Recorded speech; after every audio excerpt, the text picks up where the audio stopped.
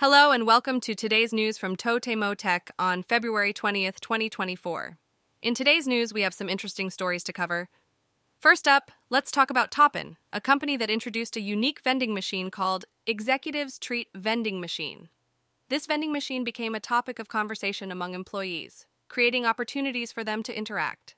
However, it turns out that Toppin faced a major setback in the beginning. We'll find out more about this big failure from a Toppin representative.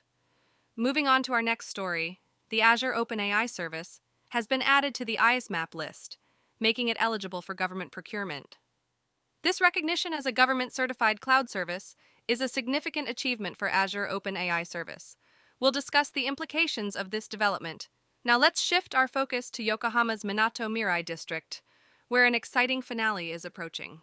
The famous Cosmo Clock 21 Ferris wheel will start a new illumination display from the 26th of this month.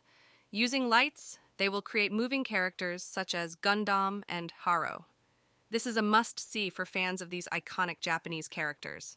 In other news, Sakura Internet announced that they will be increasing the prices of their rental server service, Sakura no Rental Server.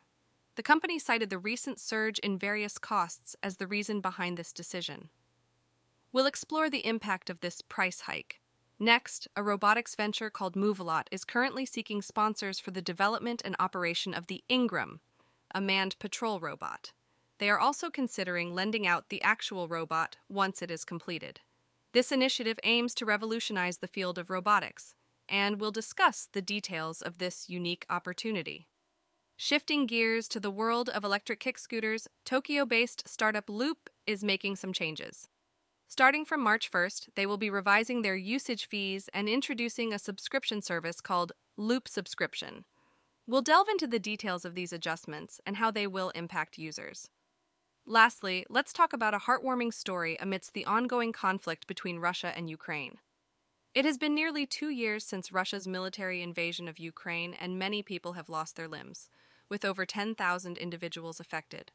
In response to this situation, Japanese venture companies and local governments are stepping up to provide support. They are utilizing 3D printing technology to create affordable prosthetic limbs for those in need. We'll explore the efforts being made to make a difference in the lives of these individuals. That wraps up today's news. Stay tuned for more updates on the latest technology trends and developments. Thank you for listening to TotemoTech. Visit japandailynews.com for the news, yen exchange rates, and a daily Japanese proverb.